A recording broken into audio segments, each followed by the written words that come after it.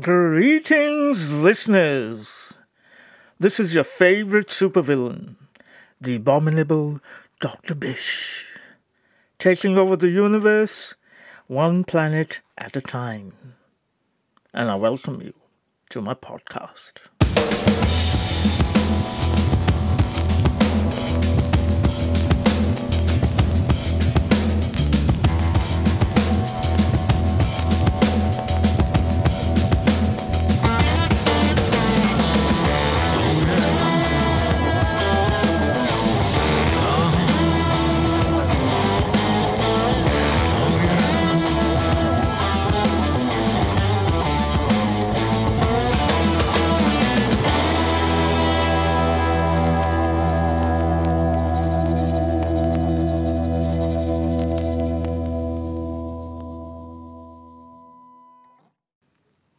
Hello, folks.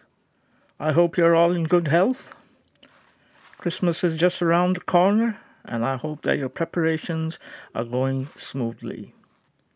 So, as you're all aware, this is my inaugural review episode, and I have decided to review 3 horror thriller Netflix original films for you.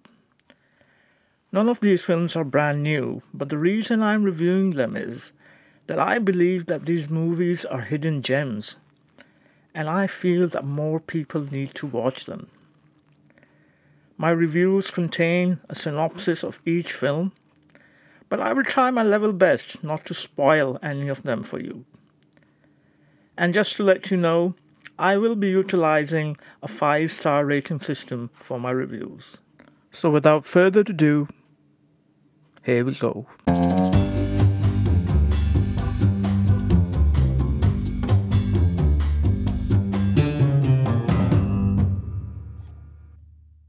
You know, it never fails to fill me with absolute joy when I watch a film expecting it to be good, but it ends up being far more special than I had anticipated.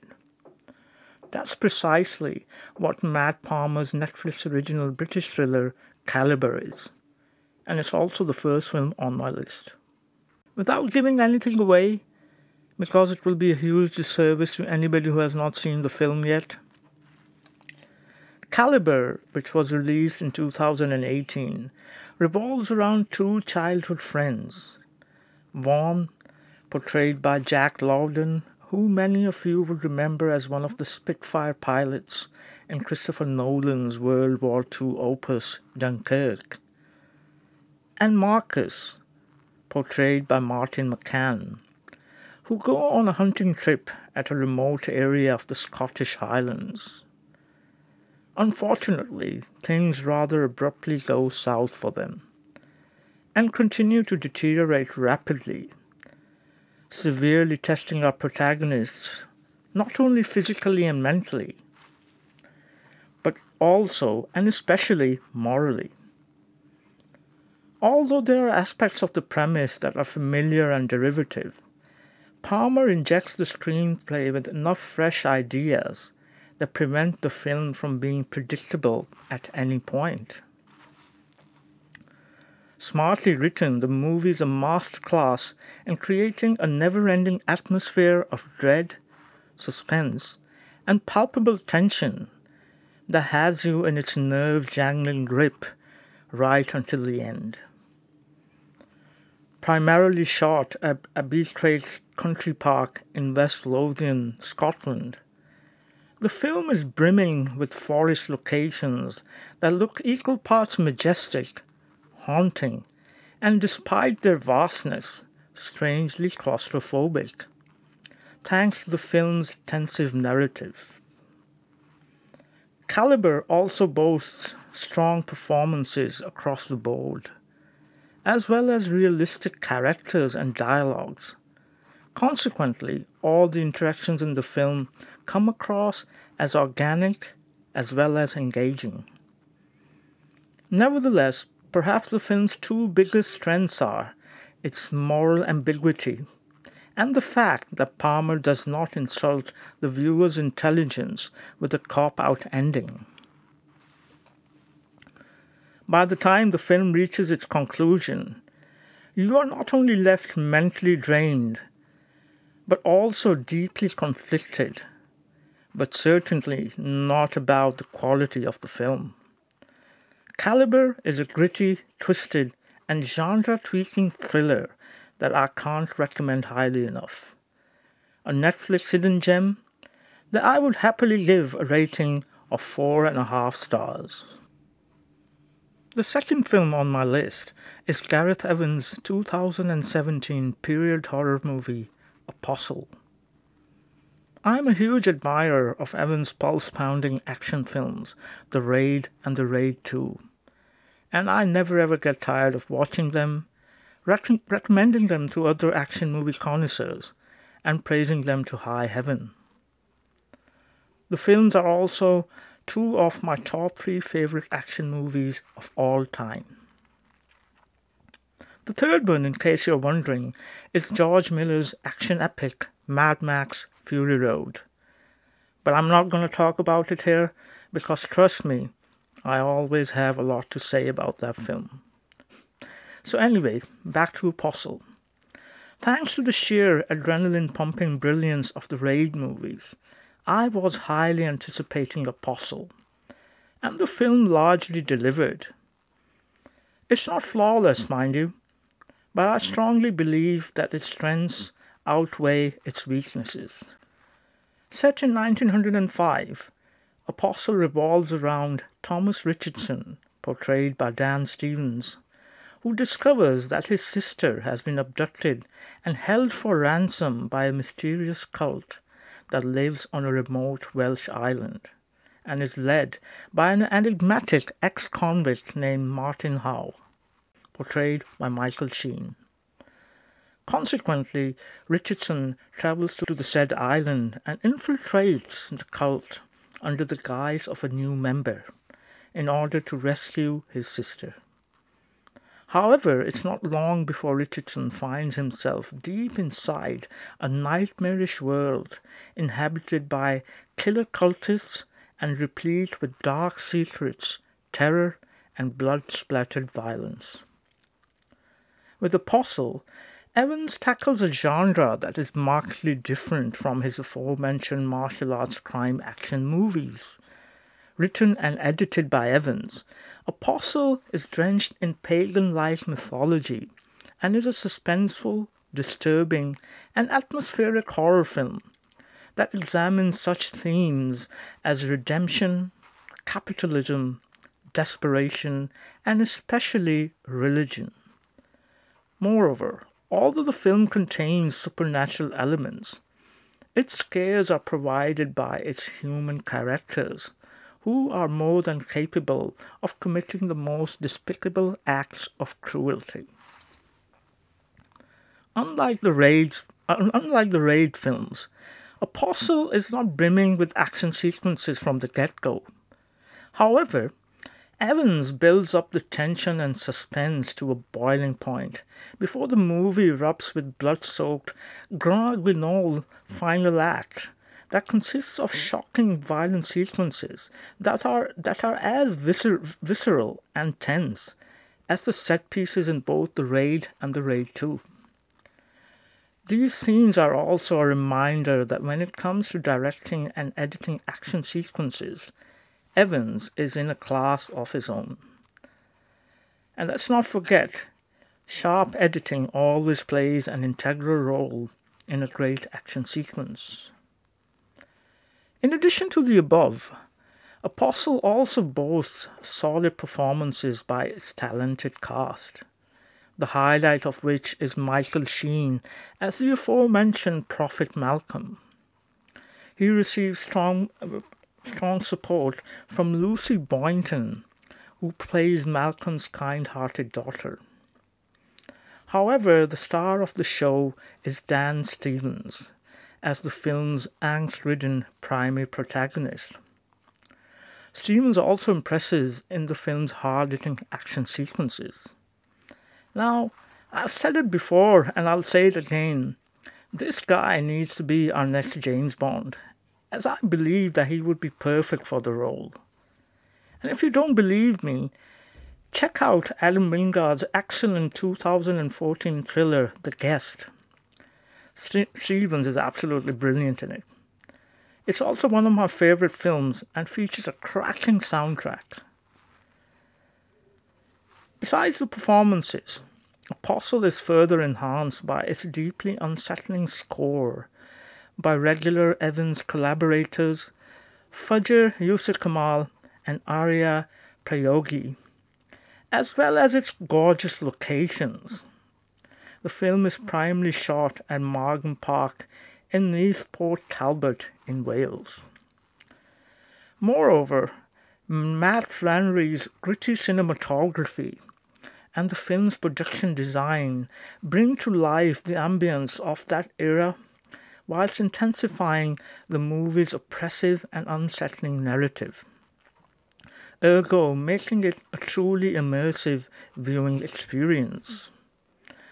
A special mention also goes to the makeup special effects team that is responsible for the film's wince-inducing gore and injury effects, as well as its plethora of grotesque images. Nevertheless, as I mentioned earlier, Apostle is not a film without its flaws.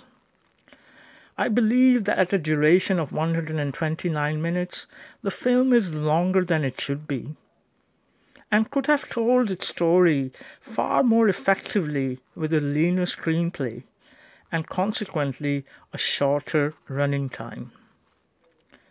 Moreover, for someone who has infiltrated the cult with the intention of rescuing his sister, Richardson comes across as being frustratingly ill-equipped for the task at hand, and does not appear to have much of a plan and strategy to successfully carry out his mission. Additionally, there are various instances where our protagonist manages to escape a number of perilous situations with relative ease, which at times comes across as being deeply contrived and makes suspension of disbelief slightly problematic. Also, on more than one occasion, Evans seems to be taking the narrative towards a particular direction, but then seemingly loses interest. This results in certain potentially interesting plot strands dissipating even before they are fully developed. However, despite its faults, Apostle managed to be a gripping and memorable viewing experience. The film works perfectly well, not only as a gory homage to Robin Hardy's classic 1973 British horror film, The Wicker Man, but also as a companion piece to Ari Aster's folk horror film Midsommar, which I believe is one of the best films of 2019, and Ben Wheatley's underrated horror crime thriller Kill List. Kudos to Gareth Evans for making a conscious effort of giving us a film that is distinct from his previous cinematic outings. I can't wait to see what else he has in store for us in the future. I have absolutely no qualms about awarding Apostle a strong 4-star rating. The third and final hidden gem on my list is Zach Hildich's brilliant horror drama, 1922. Released in 2017, the film is set in the eponymous year and revolves around a rancher named Wilfred Wilf James, portrayed by Thomas Jane, who lives on a farm in Hemingford Home, Nebraska, along with his wife Arlette, played by Molly Parker, and their 14-year-old son, Henry, portrayed by Dylan Schmidt. Although Wilf and Henry seem to be quite content with the farming life, the same cannot be said about Arlette, who has not adapted to the rural lifestyle. Her potential escape comes in the shape of the 100 acres of farmland that she inherits. She decides to sell the land and move to Omaha, which is something Wilf is strongly opposed to. Upon realizing that she is adamant regarding her decision, Wilf plans to murder his wife and also manages to recruit Henry to help him with committing the crime. And I won't spoil the film for you any further. However, what I can tell you is that 1922, which is based on a Stephen King novella of the same name, is a deeply melancholic, tragic, and poignant examination of such themes as guilt, regret, consequences, isolation, greed, and the soul-destroying grief that accompanies the loss of a loved one. Although the film does have some supernatural elements, they are largely understated, and I personally interpret them as the metaphorical manifestation of the aforementioned themes. The scares in 1922 are not provided by ghosts, demons, or monsters, but by its characters' suffering and guilty conscience. 1922 boasts strong supporting performances by Schmidt as Henry, Neil McDonough as Wilf's well-to-do neighbor, and Parker as Arlette. And it's great to see her in the film as she starred in one of my favorite shows of all time, HBO's Deadwood, which I can't recommend to you highly enough in case you have never seen it. Nevertheless, it certainly won't be an exaggeration to describe 1922 as a one-man show featuring one of the finest performances of Thomas Jane's entire career. Delivering his dialogues through clenched teeth, Jane delivers a brilliantly nuanced performance with subtle comical touches as an individual gradually losing his sanity and his sense of reality. The viewing experience is further enhanced by the film's high production values, immersive production design, and superb cinematography by Ben Richardson, thanks to which the initially gorgeous countryside scenery slowly starts feeling claustrophobic and oppressive as the narrative gets darker. A word of warning though. Despite its myriad strengths, 1922 is not everybody's cup of tea.